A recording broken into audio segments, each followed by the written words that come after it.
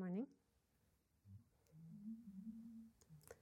I take refuge in the Buddha, I take refuge in the Dharma, and I take refuge in the Sangha. That means all of you.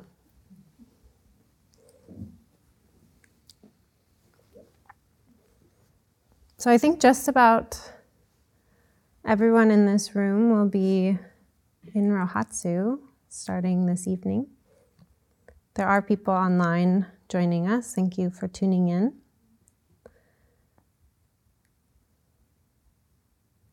So it's a particularly eventful Sunday, and many of you may be feeling that energy of excitement or nervousness as we're about to dive into another sesshin. And know that you share that with the room, that it's not just yours, but it's the collective energy of enthusiasm and perhaps a little bit of fear about sitting for so long and facing our minds. So let's take a moment actually and just feel into the space of the room. It's really easy when I'm nervous to just have it be my own personal experience and keep that within my small sphere. Just open up to the room and acknowledge all the people that you'll be sitting with this week. All the people that will have really beautiful experiences, really scary experiences. All the people you'll be tired and excited with in silence through the week. Because this is how we'll be connecting during Rohatsu. We won't be looking at each other, speaking with each other, but really just being open to the room and knowing that we're all doing it together.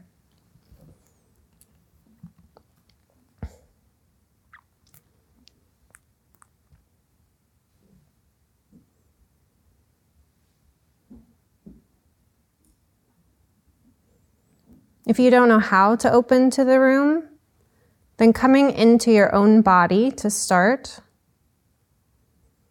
coming into the sensations of the abdomen and the heart.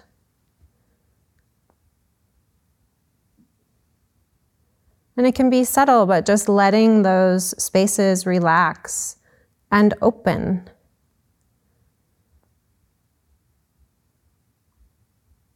This can be a physical experience of the space of the heart, the physical space of the heart relaxing, opening. And there can be a quality of allowing that space to merge with the room.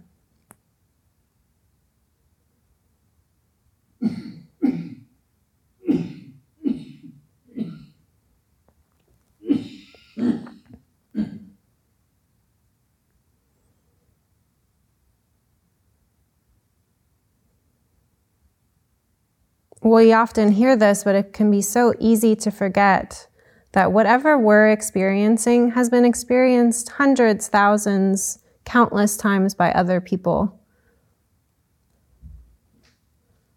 And people have been practicing this particular sesshin that we're about to do hundreds, thousands of times, and they will go through all the same things.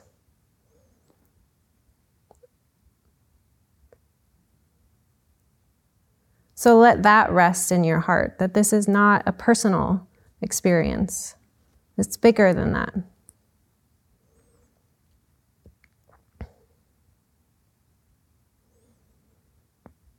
So we've been embedded in Ango practice period here at the monastery.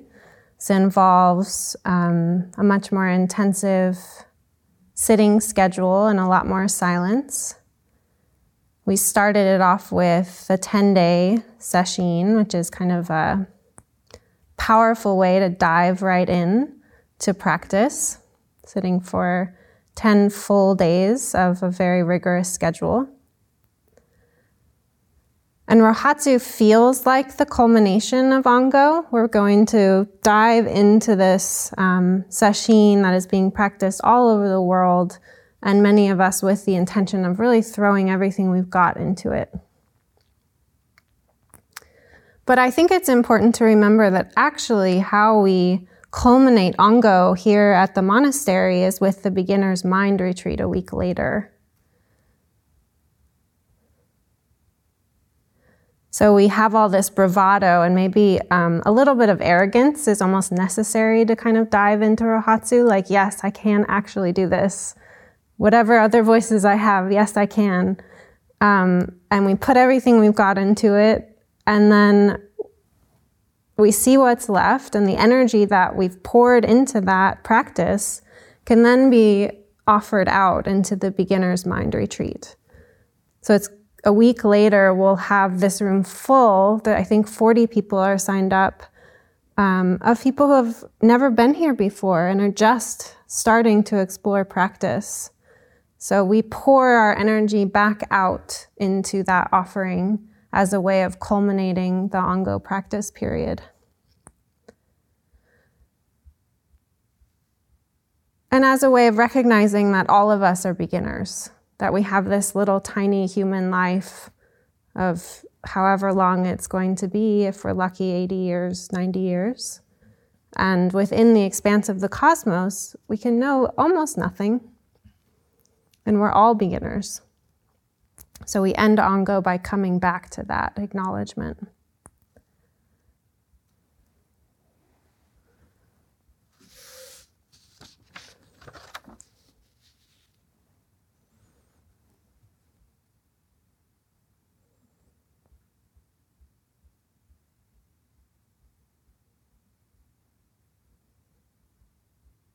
And today I'm going to, on kind of a very different note, I'm going to talk about the beginner's mind of two beautiful and wonderful beings that came into my life many years ago in the form of two baby goats.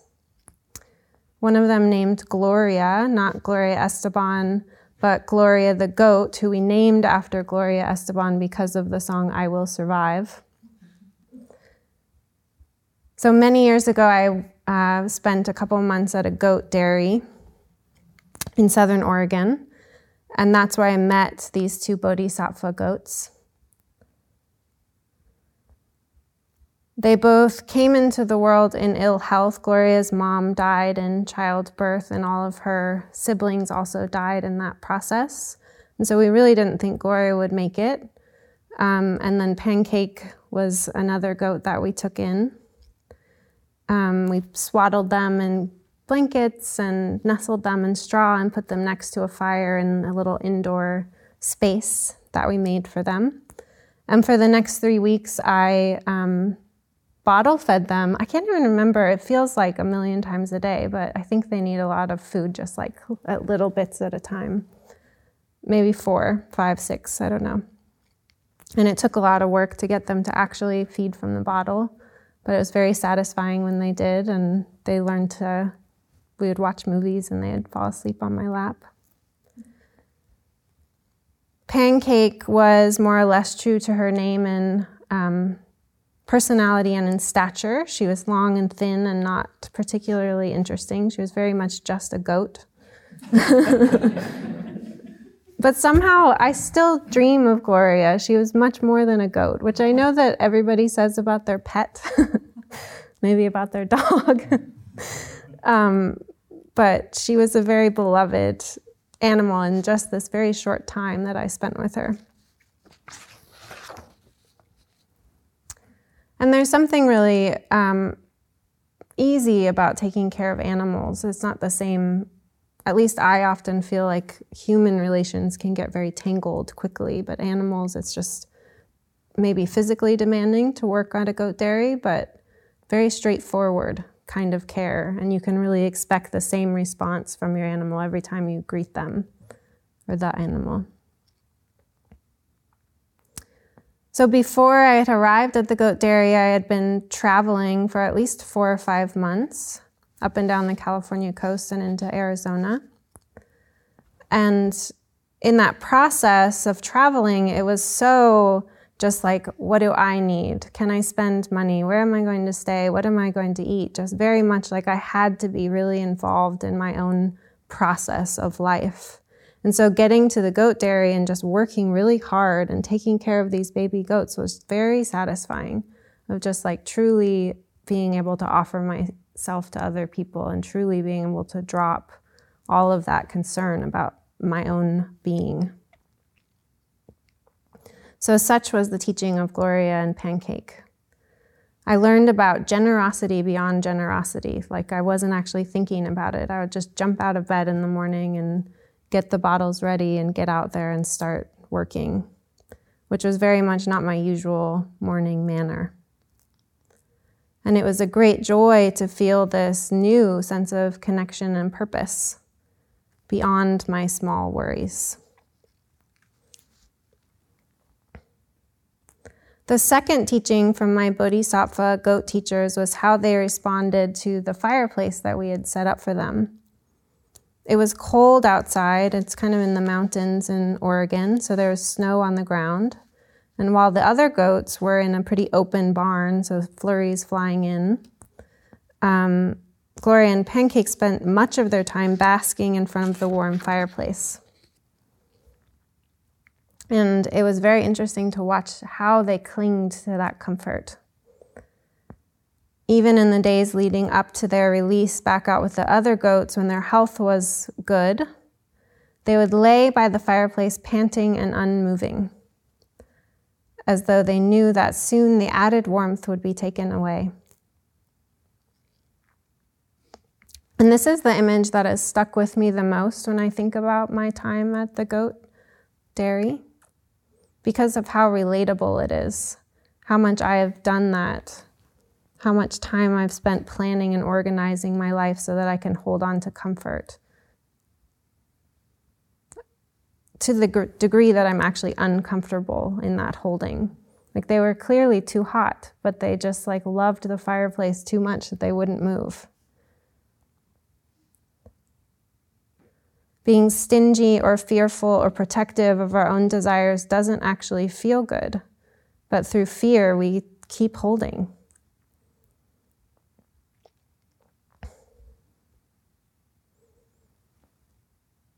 We have a deep desire to be comfortable,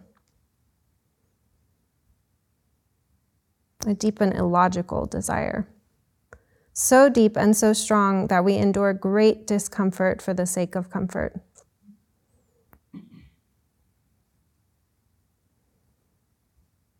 Like I have one example is, and I think I'm thinking of this because Soten is sitting here, but I would often wear so many layers to the Zendo because I would be so afraid of being cold that I would just sweat the whole time.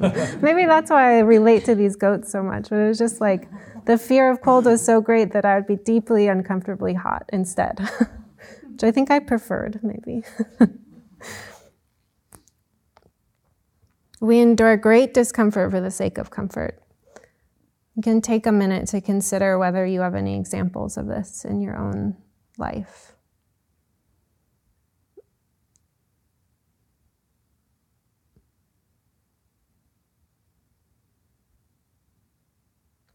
The goats would lay there panting. Such was the strength of their desire to not be cold, to avoid the discomfort of cold.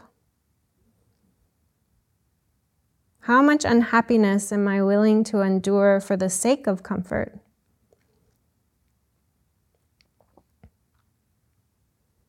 Maybe think about whether that is realistic or happens to you in your life.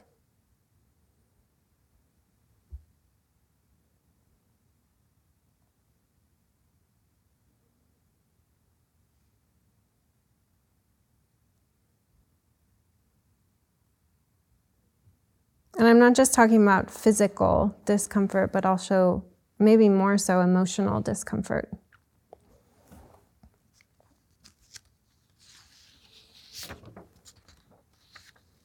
Some examples I thought of: I'd rather be lonely than risk the deeply uncomfortable experience of feeling rejected.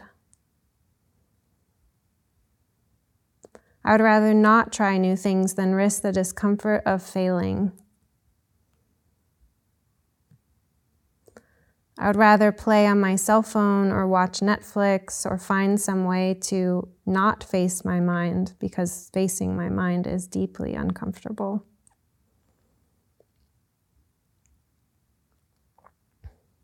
Or I would rather remain comfortably within social norms with a job, a family, a house, than risk the discomfort of being outside of that safe bubble of acceptance.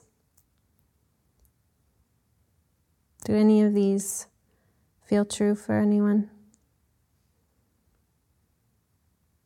Yes. Good, thank you. I was like, thank you. And we all have our particular formulation of fears around comfort. Another personal example I have is from actually a Grasses and Trees many years ago that Chosen was leading. Every night we were instructed to spend the evening zazen block deep in the woods. So I would load up my arms with blankets and tarps and a mosquito hat, lots of layers, and set out. One evening when returning, I was walking by a few people cleaning up Chosen's Sanzen line. So she does Sanzen way out under a tree in the field during Grasses and Trees. And I wanted to help but couldn't because I was carrying so much of my own luggage out. And so much of that was just a product of my fear of being uncomfortable in the woods. And so I had no way to support the other people who would have benefited from my help.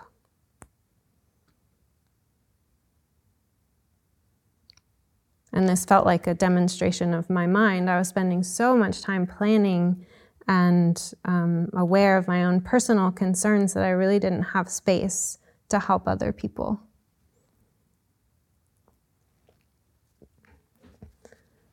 Part of the Bodhisattva vow is to set down this burden of fear around our own well-being.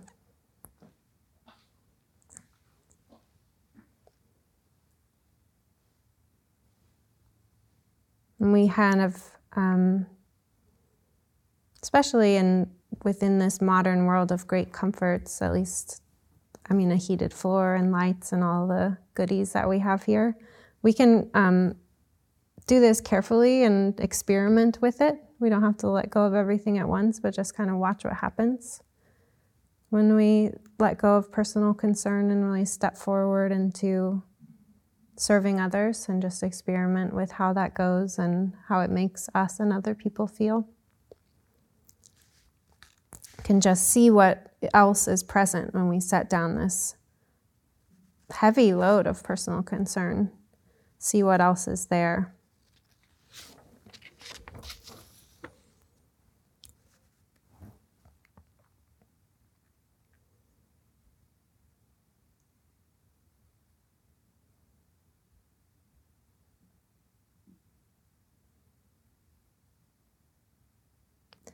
When it was time for Gloria and Pancake to move along, when their health was clearly good and they had started to tear up their indoor shelter, we plunked them back down with the other growing and rowdy group of baby goats in the barn. Now, as I said, it was March and it was snowing.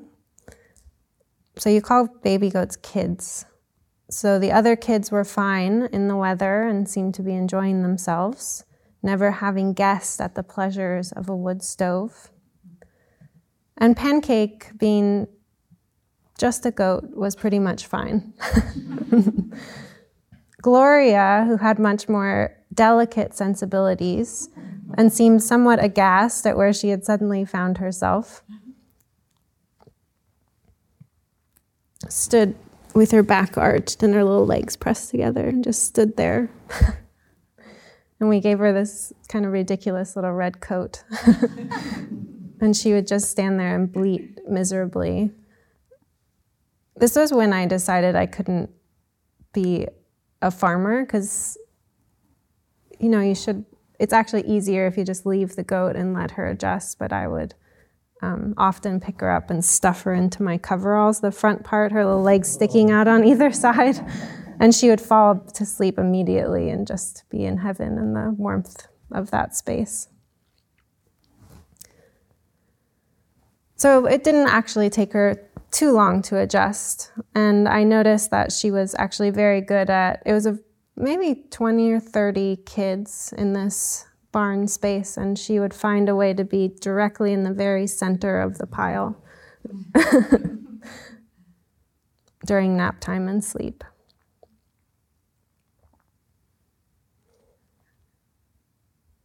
So we have very large capacities.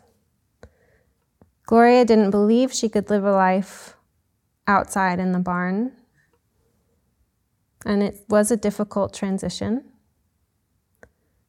But she was quickly playing and roaming with the pack, and actually, of course, much happier as a goat outside. We have very large capacities. We know this when we sign up to do sesshin, or we sign up to live at the monastery or practice Ongo. Part of us might be complaining and worrying about the cold and the hours and the lack of sleep.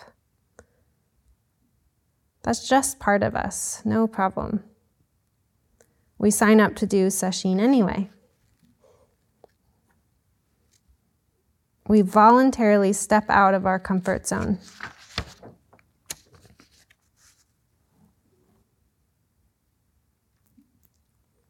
Shakyamuni Buddha stepped out of his palace, stepped out of his life as a prince, sat down under a tree, sat down on the bare earth with insects, animals, and weather swirling around him, and that's where he found freedom. That freedom that over 2,000 years later we're still tasting.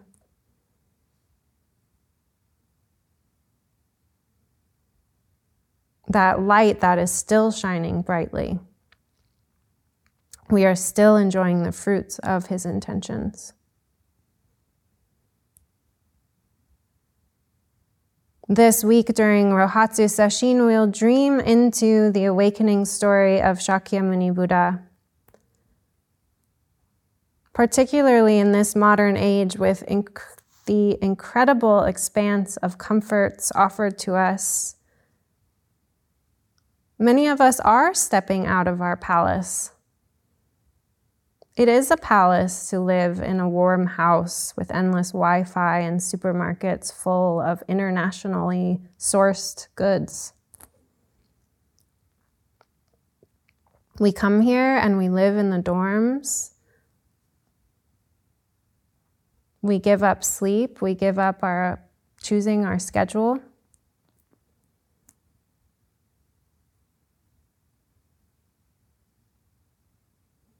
And it's not just about enduring comfort or enduring discomfort. It's about expanding our capacity to be comfortable in wider and wider arenas of experience. This isn't an endurance challenge, although it often feels like that.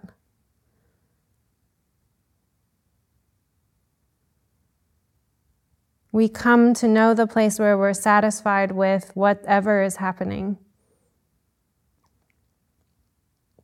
In the early morning, you might be cold and tired and hungry and satisfied. A satisfaction that isn't dependent on conditions.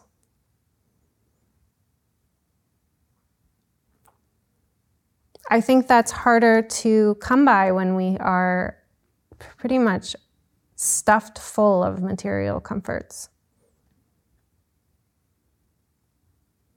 It's often when we lose the things that we held so dear to us that we can see that our happiness wasn't dependent on them in the first place. But it takes the losing of them often.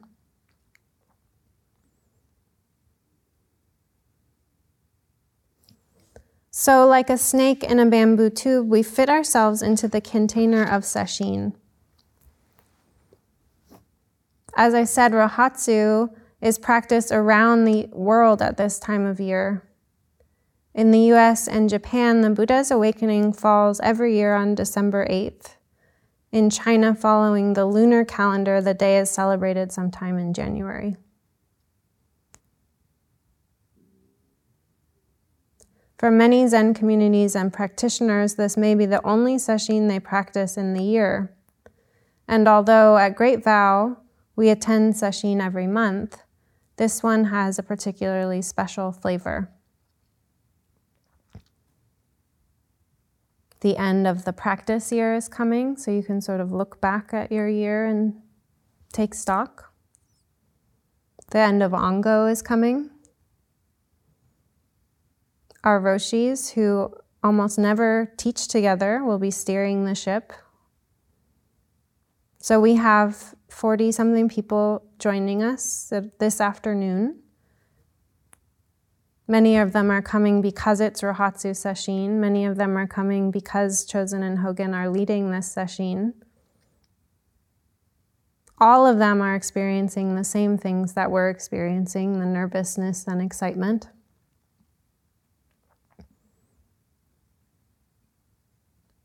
And it's time for all of us to dive in, to acknowledge our fear of discomfort and do this anyway. We are going to do it anyway. Like I said, almost all of you in this room are already signed up. Nervousness, excitement, aversion, and all, everything is invited. Hogen Roshi often asks me, what's the worst that could happen? And I asked this at dinner last night, and we didn't really come up with anything all that coherent. But there is something there. What's the worst that could happen? This feeling that we'll dive in and fall apart and not be able to get it all back together again. That was the main thing that people said, going crazy.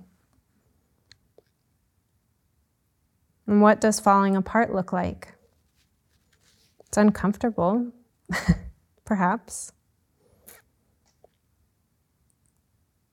It's uncomfortable to feel like we don't have it all together. We don't have our ducks in a row, especially when our ducks are being disorderly in front of other people. But what's the worst that can happen? It's helpful to ask this and just acknowledge all those voices that are present. And important to be kind and open about whatever answer comes forward. We're not asking this so that we can just get rid of the answer and say, oh, that's silly. Like, really look at it. It's a voice in there that wants to be heard.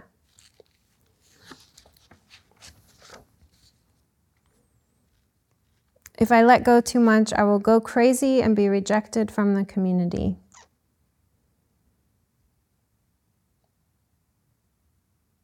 We have all kinds of things might come forward. And they're sincere, and they'll respond better with kindness.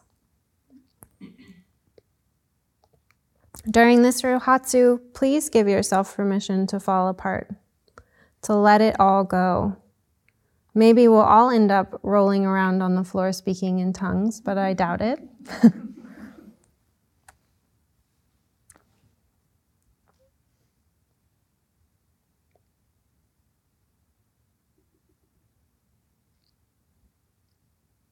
We don't know if there'll be another opportunity to do this. It's with great privilege that we sit here in this room with heated floors and light and a wholesome community. A community of people excited about practice.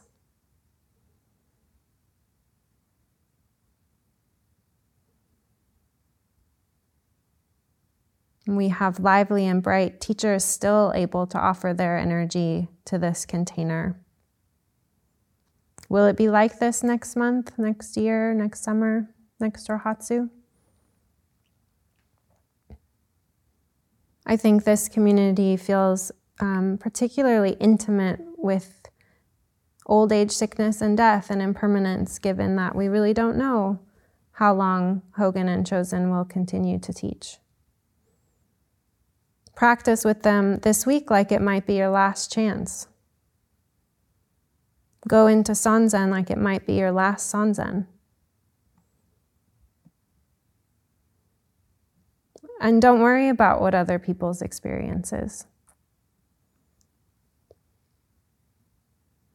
Open your heart to them.